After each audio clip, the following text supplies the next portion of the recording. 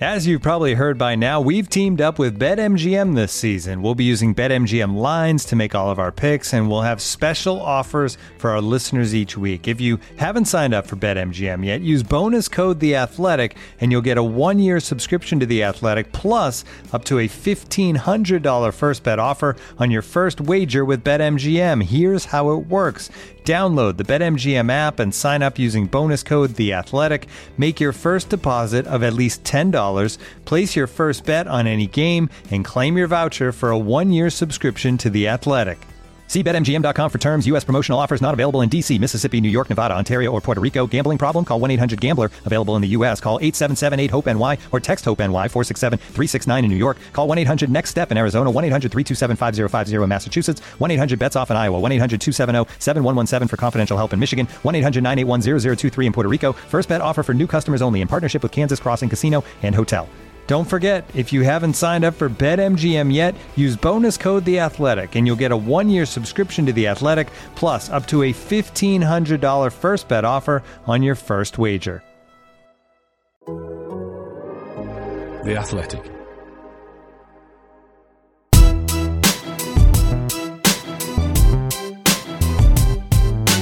It's Straight Outta Cobham, the show about Chelsea FC from The Athletic. Coming up on this episode, Blues take care of business in the London derby in the WSL, the Premier League returns, we round up who did what in this week's international fixtures, say thanks and good luck to a couple of Chelsea stalwarts, and do a quiz. Available for free wherever you get your podcasts and ad-free on The Athletic. This is Straight Outta Cobham.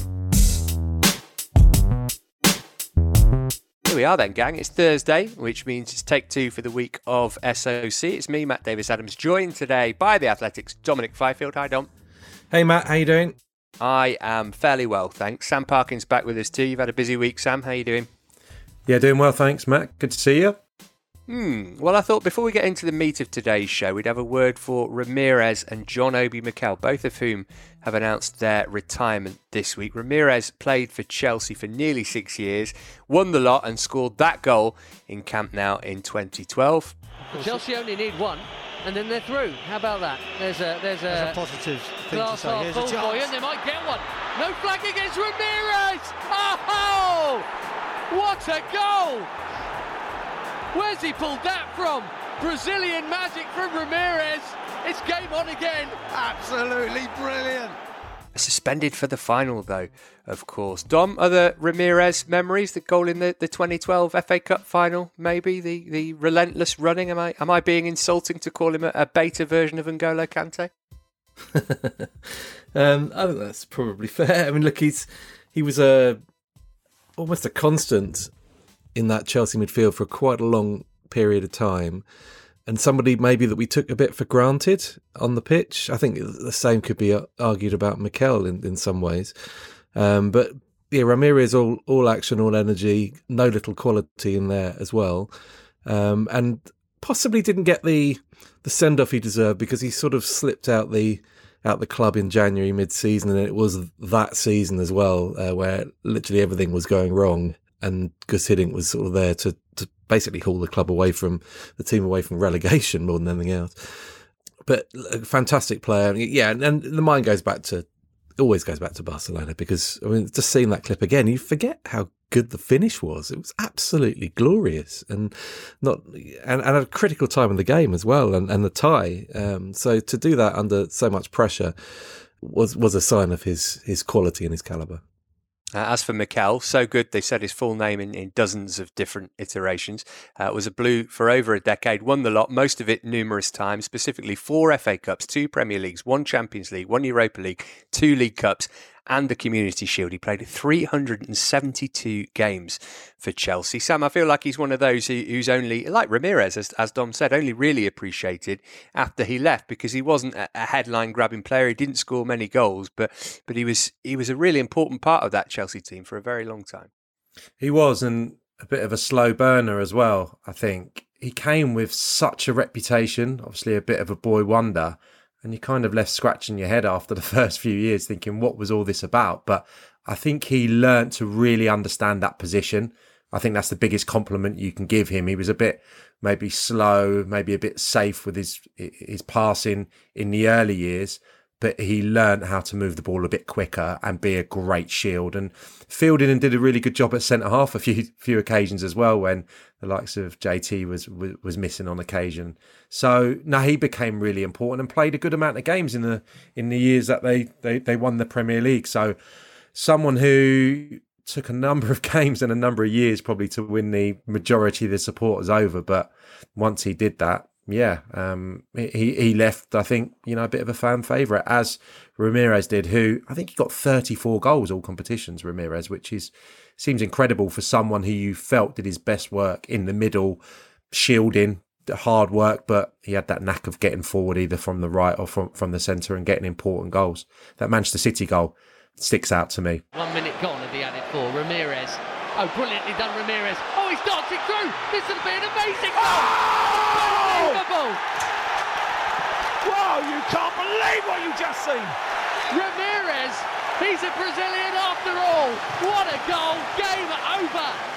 Slalom run at the Matthew Harden end, brilliant finish as well. Kind of on par probably in terms of quality with the Barcelona one. Yeah, that was Chelsea's goal of the season. I think it was 2011 he scored that. Well, congratulations to both on storied careers and good luck in retirement. Right, next today, we'll have a look at Wednesday night's WSL action. Comes the corner towards Bright, and it is in this time. Millie Bright, with her first WSL goal in 2 years, makes it 3-1 to Chelsea. In the end, hit the post twice, missed the penalties. I felt the scoreline should have been a little bit bigger. But for me, this is so early on in the season. I just want to see the things that we're working on. I felt that was the case. Chelsea 3, West Ham 1 then in the WSL at Kingsmeadow on Wednesday night. Our own Jessie Parker-Humphries was there, and they sent us this report mere moments after the whistle peeped for the final time. All over Kingsmeadow as Chelsea finished 3-1 winners over West Ham. Went behind in the second minute to unmarked Dagny Brynjarsdottir from a corner. And it felt like it could have been another one of those matches for Chelsea in the WSL this season. But it took them this time to get the equaliser, Fran Kirby firing in from a corner. And really from then on, Chelsea kind of had control of the game. 2 more goals in the second half, both also from corners. Sam Kerr and Millie Bright getting on the score sheet. Lauren James missed a penalty late on, but it didn't really matter. West Ham barely threatened at all after scoring early on. Emma Hayes stuck with the same shape she'd used against Manchester City, but with Eve Peretz coming in at right back and Katarina Svitkova used at right wing. Not really sure the right wing position totally suited Svitkova, definitely not where you'd normally put her naturally, but all of Chelsea's summer signings ended up with minutes as Kanarid and Kankovic came on late in the game, Buchanan obviously starting again. So Chelsea go into the international break joint top of the WSL with 6 points, albeit having played a game more than Arsenal, Manchester United and Aston Villa. Emma Hayes now has a couple of weeks to figure out from all her chopping and changing over those first 3 games what exactly is the right starting 11 for her. Lovely stuff, Jessie.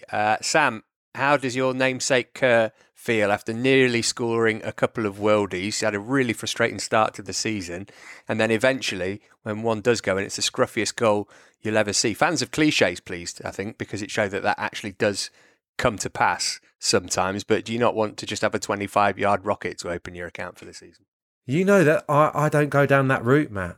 I like to score a beautiful goal or a team goal or a well-taken header to get me up and running. I don't conform to the one going in off the backside or a penalty for that matter. Not that I was any good at the latter.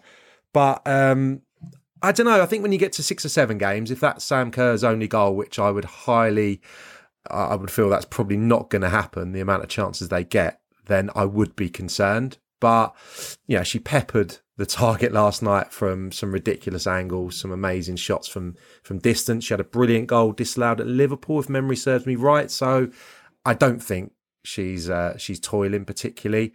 But, yeah, she won't be best pleased with her start to the season. But ask me again in 3 or 4 games' time if there's a bit of an issue there. But for now, she's getting the opportunities. She's hitting the target invariably, and she's got 1 in 3. No crisis. Something very comforting about Chelsea score sheet reading Kirby, Kerr and Bright too. The players wore black armbands during the game, and a minute's silence was held ahead of kickoff in memory of David McKnight, one of the ground staff for Chelsea, who sadly passed away earlier this week, having been taken ill at the game on Sunday. There is no game for the women's team this weekend. They aren't involved in the League Cup fixtures taking place. Because they're in the Champions League, they get a bye past the group stage of the League Cup and go straight into the quarterfinals. There's an international break to follow that, so they're not back in action until the 16th of October. Okay, next today, we'll round up the international Blues news. This episode is supported by FX's Welcome to Wrexham. Celebrity owners Rob McElhenney and Ryan Reynolds' small-town Welsh football club has finally been promoted into League Two after 15 seasons in the National League. Dedicated staff and supporters celebrate the team's return to glory while bracing for the newfound challenges that come with being in a higher league. Will Wrexham AFC stand up to the challenge and rise again into League One? FX's Welcome to Wrexham, all new, Thursdays on FX, stream on Hulu.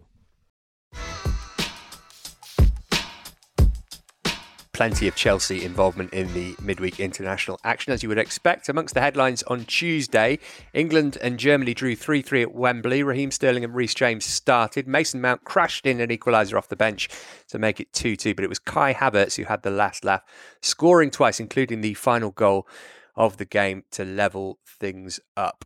Dom, are you of the opinion that will do Mason Mount some good, or has he just played too much football in the last few years and he could do with a bit of a rest?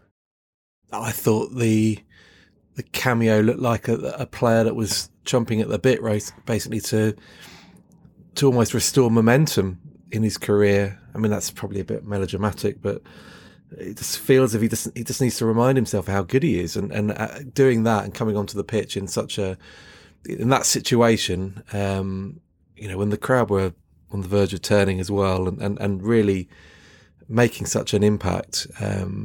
I think that was just doing the world a good, to be honest. With my Palace hat on, I was fairly dismayed to see both he and Kai Havertz doing so well, because I think they'll carry that form with them back to their clubs and demonstrate just how good they are in the weeks ahead.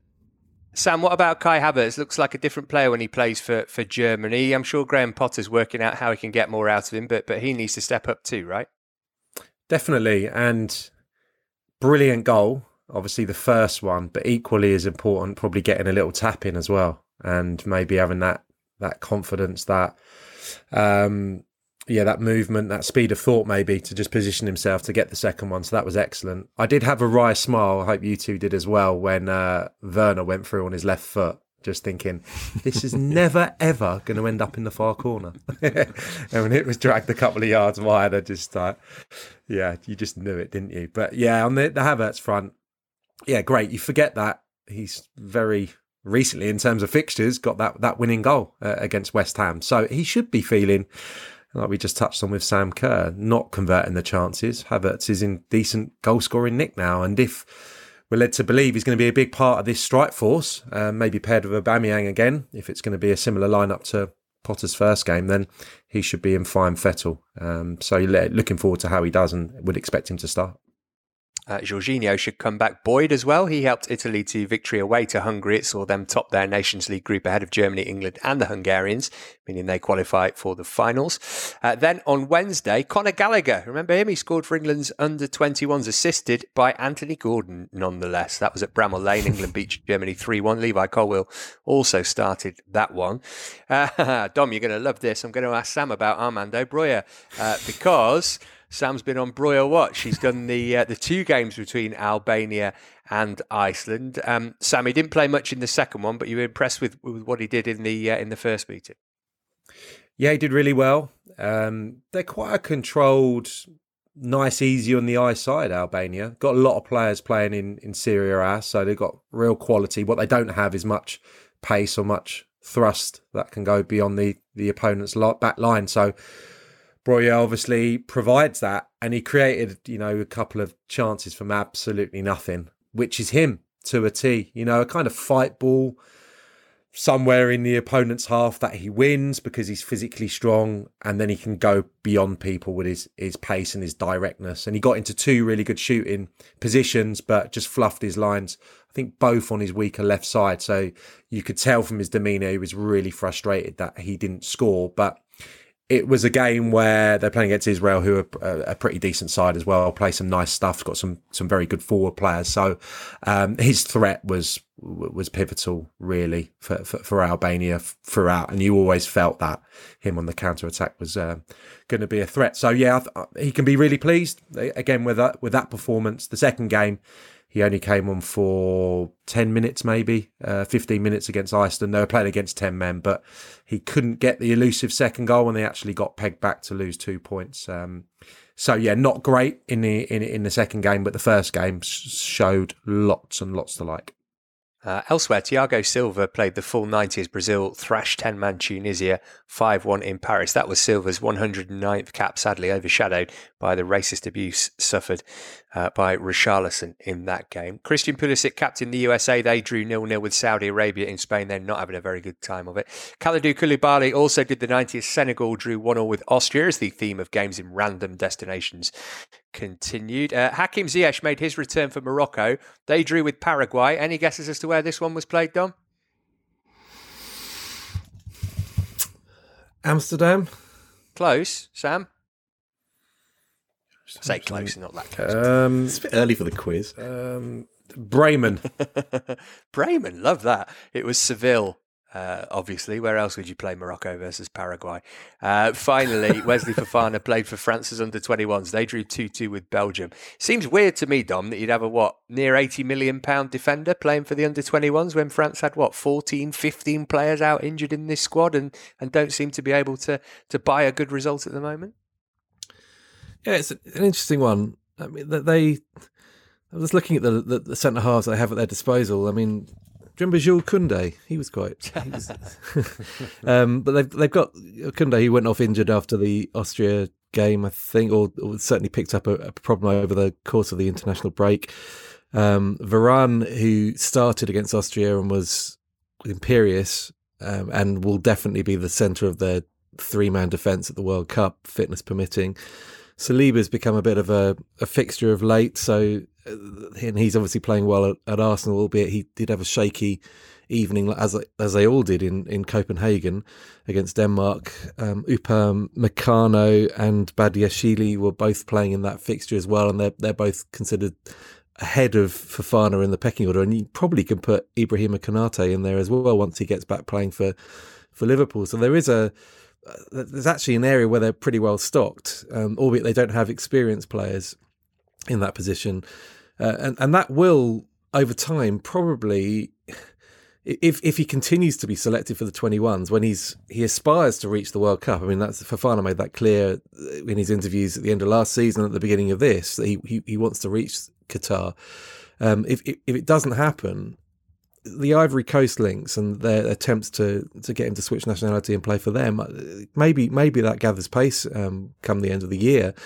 So it'd be interesting to see where we stand in March time when international football resumes. I can't see Fofana making it, given that all those other guys are blooded at that level by Deschamps, and he clearly has them ahead of Fofana in the pecking order. Well, that'd be disappointing for him, but I bet Graham Potter would not be too bothered if Fofana's not going to be going to the World Cup, given that so many of his other players are. Well, those Chelsea boys who've been around the world are back at Cobham now, gearing up for the return of the Premier League on Saturday. We'll look ahead to that after this.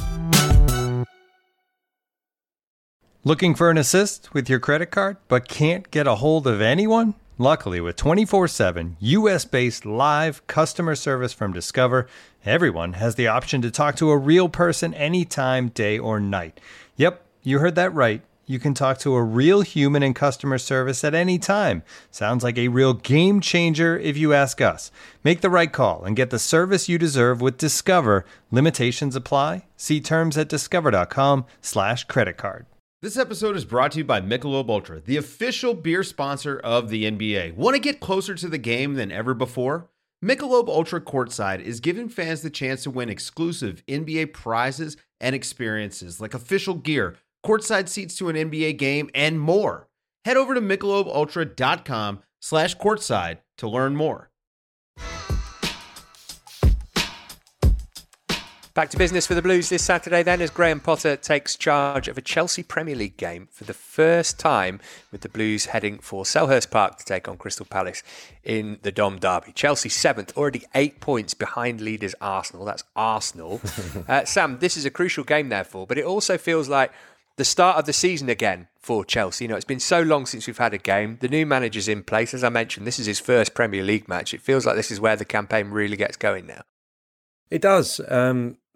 Difficult to predict, what he's going to do, what the team's going to look like. I suppose we got a little indication from the Salzburg game, with Raheem Sterling's position, the tempo with the ball, but we're still waiting to find out. So it's going to be very, very, well, it'd be wrong to judge him after his first handful of games, but it's going to be a tough period with so many games to come. He'll have to be going into this game thinking about the Milan game in terms of his selection. So if I was a Chelsea first team player and I didn't start this one, I wouldn't be too deterred, because there's a massive game around the corner where they kind of need to win, don't they, against Milan? Certainly need to take 4 points from those two games, I would suggest, against Milan. So it's going to be really interesting to see what they do. And because I had very little to do this morning, I just had a little brief look over the last few Graham Potter v Crystal Palace games, and Dom can correct me if I'm wrong here, but I think Palace have had a bit of a problem with Graham Potter in the past. There was a couple of games in particular. I think the draw at Selhurst, they were good value for. Dom, come in here and correct me if I'm talking out of my backside. But the game at Brighton, I think they had 20 shots to 1, 19 shots to 3 or something. The game that Gallagher scored in. The previous season under Hodgson, that was the game, 20 shots to 1 and complete domination of the ball. I think I was at that one at Selhurst Park. So I think Palace have been quite fortunate to get a couple of points off Brighton maybe during these games. All I would say is that if you look at all those results, Palace never lost any of those matches. They didn't lose any game against Potter. In fact, they won at the Amex they had 2 touches in the opponent's box and they scored 2 goals, 1-2-1. The previous year, with supporters in the stadium, would have been early 2020. They won 1-0 with a Jordan Ayew goal. You're right. This is Graham Potter. Graham Potter against Crystal Palace is Brighton against Palace. It's Brighton's problems all illustrated. Their qualities as well. They monopolise the ball. They dominate. They 70-odd possession, loads of shots, don't score any goals, don't win matches. Sounds familiar? That's the record.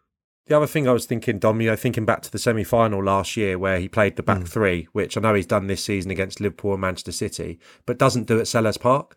And I don't think under Vieira he's played a back five at all at Selhurst Park. So is that something you expect to continue? You know what? I really hope he doesn't, because it's completely unconvincing. Yeah. I thought it was a lack of ambition in that semi-final. Absolutely. And I remember listening to a few Palace podcasts around that time.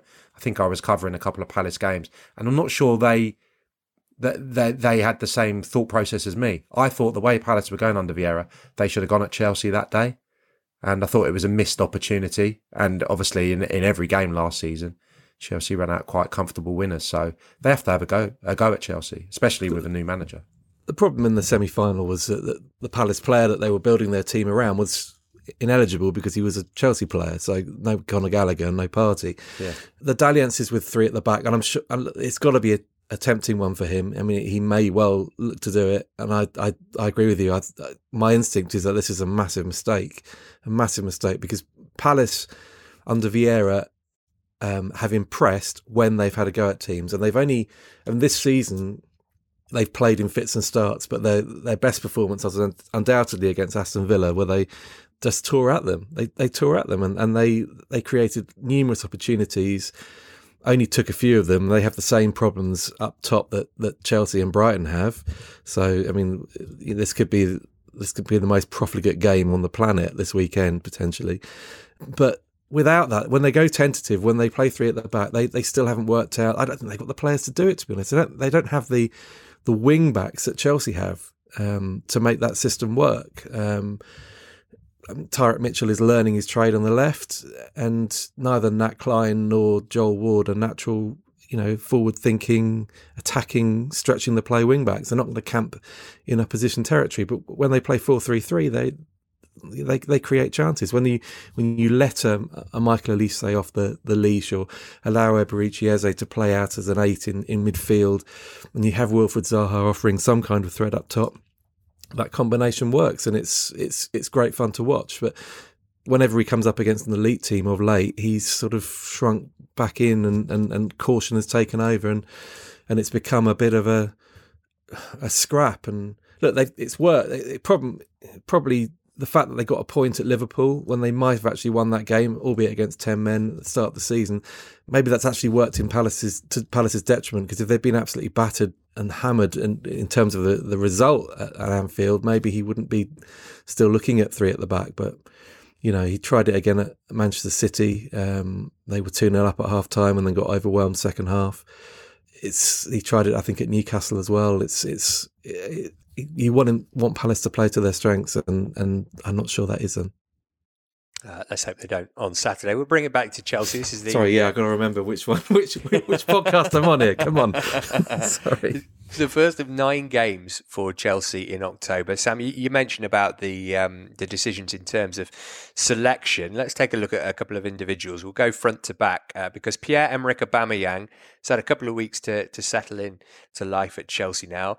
Basically, does he just need to have more than 7 touches at Selhurst Park to wash away the memories of what Romelu Lukaku did there last season? Yeah, I was thinking back to Gabby Agbonlahor, who Gary Neville, I think, hung out to dry once for having 3 touches in the half, 2 of them being kickoffs.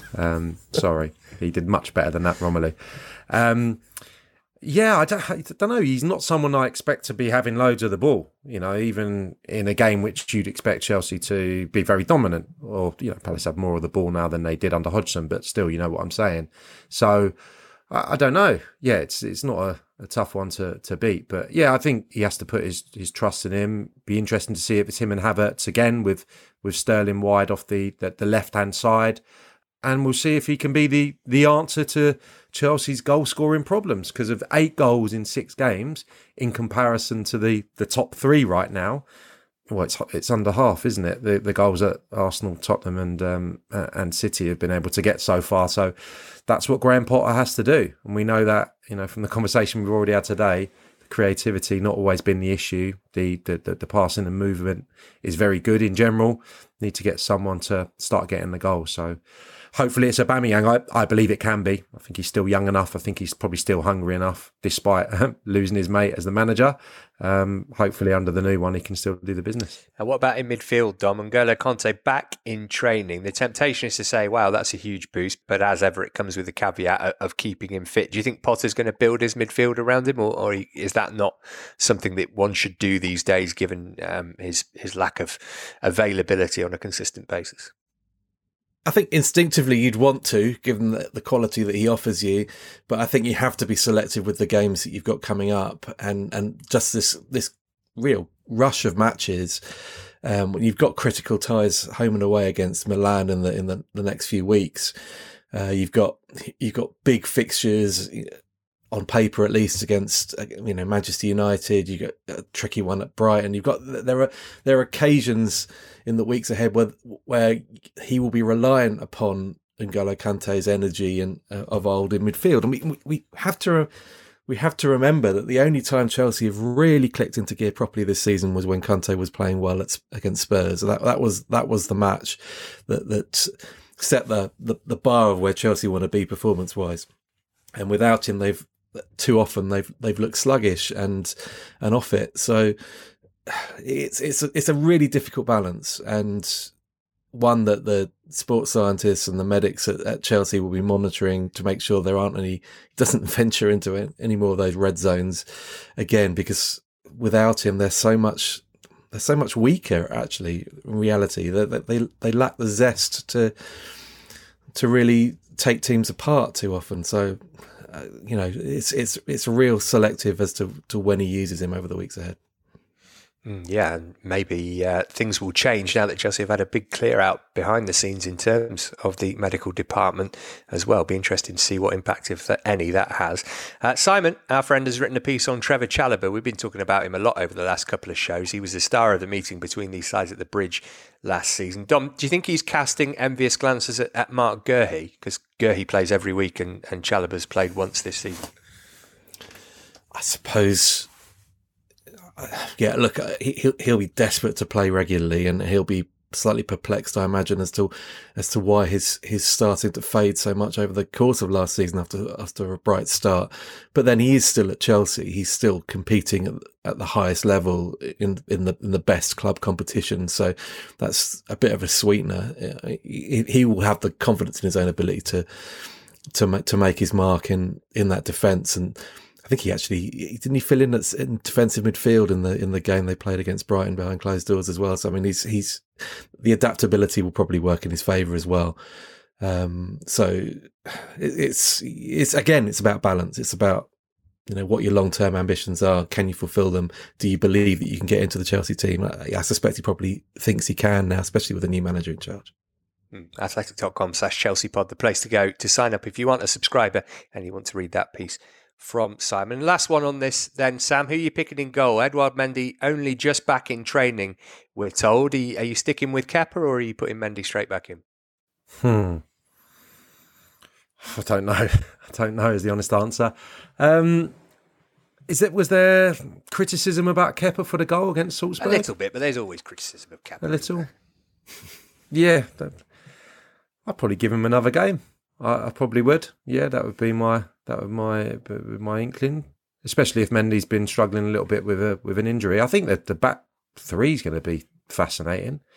Midfield as well, like Dom just spoke of. I thought, the shape of the team against Salzburg, that's if he wants to have a 3-man midfield and you can get Sterling on the left-hand side, I think that solves a few problems. And potentially you can play Mount and Gallagher as 2 number 8s, which would be their preferred position. So I can understand the thinking, looking back at that side. I can understand why he did that. And it just feels to me like Gallagher might get a little bit of a run. Sorry, I've gone off piste here, but yeah, I just feel like Gallagher might be someone that Graham Potter just puts a bit of trust in and can get the best out of. But yeah, maybe Kepa for this game. The back three, not so sure.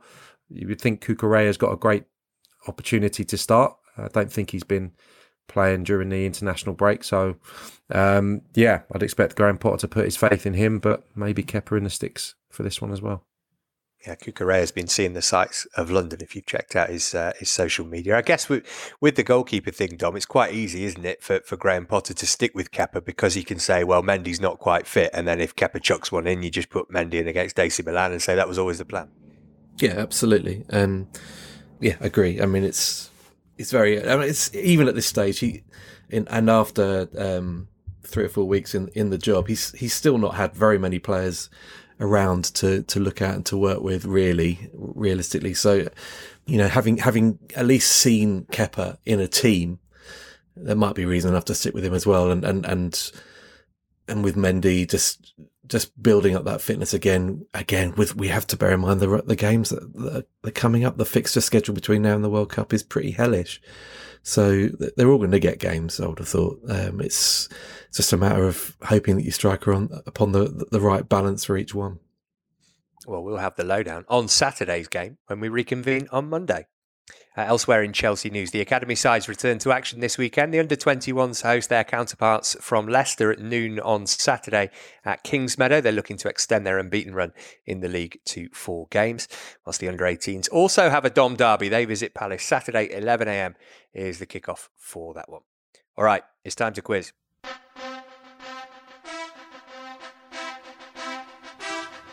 So, it is Crystal Palace versus Chelsea this weekend. Only natural, therefore, that the questions this week are based on the careers of John Obi Mikel and Ramirez, because it wouldn't be very fair to do a Crystal Palace one when one of our panellists knows a lot about Crystal Palace.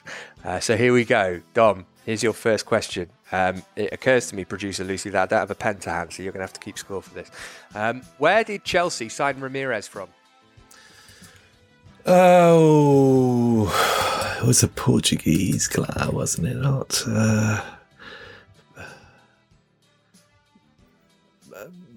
He's got it. He's just stalling. I just know it's which one. It's me. Benfica? Benfica's correct, yeah. You wouldn't have given Sam that clue if you didn't know it. See through that, to be honest. Sam, here's your first question. In 2013, Ramirez scored in a 2-0 League Cup win at your old club, Swindon. During that game, another Chelsea midfielder suffered a severe knee injury, which meant he never played for the Blues again. Name that Crocs midfielder. Oh, I know it. I bet you were there, weren't you? I wasn't. De Bruyne got the other goal, didn't he? No, De Bruyne got subbed and was Torres got the other slaughtered goal. by. He was slaughtered by Mourinho post-match. Oh my God, I know it. Just say it then if you know. Do you know it, Dom? I know who it is. I just can't remember his name. As in, Yeah. yeah, it's the Dutch fella, isn't it? It's Is the he fella Dutch? who went to PSV. All came Lovely from PSV. politician's Yeah. logic there, Dom. I know who it is. I just don't know his name. That's not his name. Yeah. Yeah, I'm very good on emergency budgets as well. If you want to. I'm not going to get it, am I? I I want to say him. That's just the throwaway. Yeah, it's Van Ginkel. Well done. Yeah. We'll take that. Yeah. What is do you it? know his first Van name out of Ginkel, yeah. interest? I was going to say Lucas Piazon, so just give me Van Ginkel. Yeah, Marco okay. Van Ginkel, wasn't it? Yeah, Marco, his name was. Horrible. Rubbish pitch did for him. Okay, second question for you. Carpet Dom. there, mate. Absolute carpet. I'll tell Marcus next time I see him. Well, I was going to say you've got to be a good player to score goals at the county ground, but maybe not. Hardest division as well, the third tier. I've always said it. Dom, which two current championship sides did Mikel play for after leaving Chelsea? Middlesbrough and Stoke City. Oh, just like that. Easy as you like. Beautifully done. Sam, Ramirez was suspended for the 2012 Champions League final, along with which three other Chelsea players? A couple of very famous ones. JT. Yeah. Very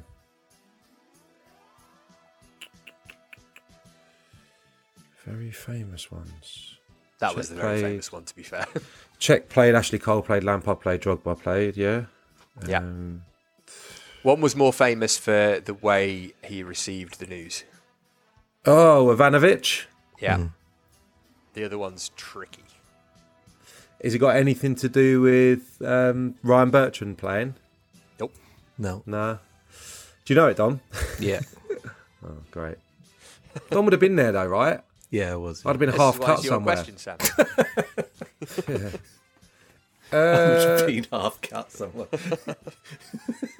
No idea. Darren Barnard. Couldn't even get that, all right. Doing it. I'm not going to give you the points for this because it's just one of them, but tell him who it was, Dom. Was it not? It was Raul Moraes, was it? It was, yeah. The Portuguese, whose surname is pronounced in lots of different ways. Here's your final question then, Dom. Ramirez scored 4 goals in the successful 2011-12 FA Cup campaign, 2 against Pompey in the third round, 1 in the final. Which round and against whom did the other goal come?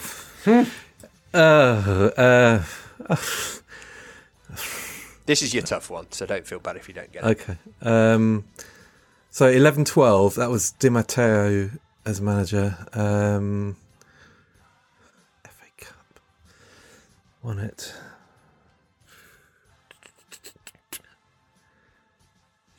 Presumably, because they absolutely. I remember they slaughtered Spurs, didn't they?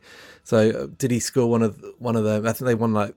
It was a semi-final, wasn't it? It was a game at that game was presumably Stop fishing at Wembley. for clues. Please. No, but it was a semi-final. They beat them 5-0 or 5 something like that, and so it's probably there against Spurs semi-final. Correct. It was the semi-final against Spurs. I think it was 5-1. Okay, so you've gone 3 for 3, Dom. So you can't win, Sam, but this is your tap-in, so at least you'll add some respectability to the score. Mikel's last goal for Chelsea came away to PSG in the first leg of the last 16 Champions League tie in 2016. Which 2 players, who would later be signed by Chelsea, lined up for PSG that night? Silva. Correct. 2016. Yep. PSG. Oh, David Luiz. Correct. I can't lose on not getting one suspended player. Big player though, Raul Moraes. That's unbelievable. I know, and after the great work you did with Van Hinkel as well, it's a shame. But look, the standards are pretty high on this quiz. You were fearful of drawing Dom again this week, and those fears have proved to be well founded. But if you keep stepping up like this, eventually you'll reach his level. Yeah. I'm not going to going on. What is happening here? I basically want to say I can't do any more, but then you'll just say you didn't get one of the answers, Dom, won't you? But I mean, that's an unbelievable victory. I've helped You're you out very by kind, not making and it a Crystal Palace and Chelsea quiz. I'd have taken that. David Hopkin. Who was the last Crystal Palace player to score against Chelsea? Well, it must be Christian Benteke. Well done, he's got it. Matt's just nailed it immediately like that. They've only scored 5 times in the last 10 matches between the teams. I mean, I dread this fixture. Look, it's going to be a 1-1 draw on Saturday. We know that. Chelsea will take the lead, have loads of chances to get a second, not take them, and then Palace will equalise on 76 minutes through a Wilfried Zaha penalty. And that's what we'll be talking about on Monday. Before that, though, Dom, tell us what you're writing about for Athletic subscribers to enjoy. There is a state of play with France piece that's going out. I seem to be doing an awful lot of French stuff and Pogba stuff of late. It's everything sort of en français at the moment. And there's also, I'm working with Phil Buckingham on a piece on Graham Potter's time at Hull City, and by Graham Potter's time at Hull University rather, and my section of that piece concerns his time as technical director, bit of a grandiose title, of the Ghanaian women's team at the 2007 World Cup in China. Looking forward to reading that. He's had an incredible career path, Graham Potter. It's really fascinating stuff. Elsewhere on The Athletic, Andy Naylor has profiled Potter's backroom staff. That's worth a look to athletic.com/ChelseaPod, the place to go to sign up. If you aren't a subscriber, Sam, where will you be this weekend? On the telly Saturday, doing the Football League highlight show on ITV. Looking forward to that. Lovely. Should be good. Many thanks for your company today, chaps, and to Lucy for putting this all together. We'll be back on Monday. We've got the Palace game to reflect on and that huge game against AC Milan at Stamford Bridge to come on Wednesday as well. Do join us for that if you can. For now, though, from all of us here, it's goodbye.